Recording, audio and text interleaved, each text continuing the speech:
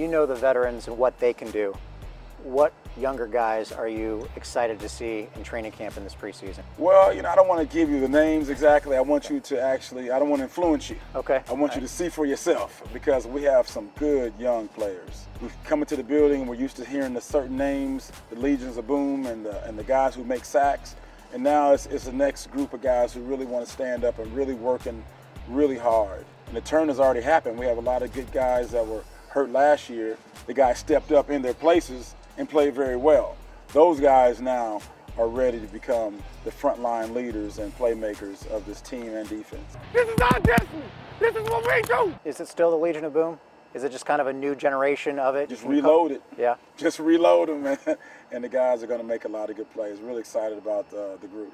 What's up? They know we're going to 88, so he's coming out late. You introduced a book club to the linebackers. I believe Bobby Wagner's rookie year. Is that correct? Yes. Do you still do that? Well, I think a part of the growth and development is not just about X's and O's. You really have to grow the mind.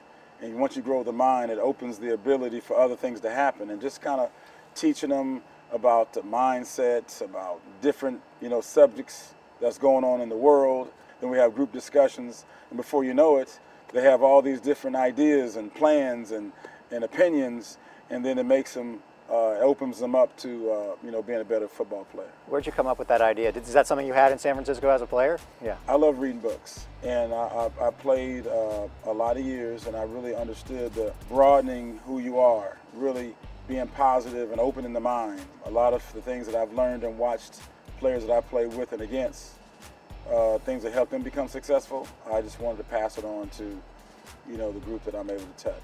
Your hands got to be up, you get knocked out. Are you different now as a coach than you were as a player? Or are you pretty much the same? I'm the same guy, yeah.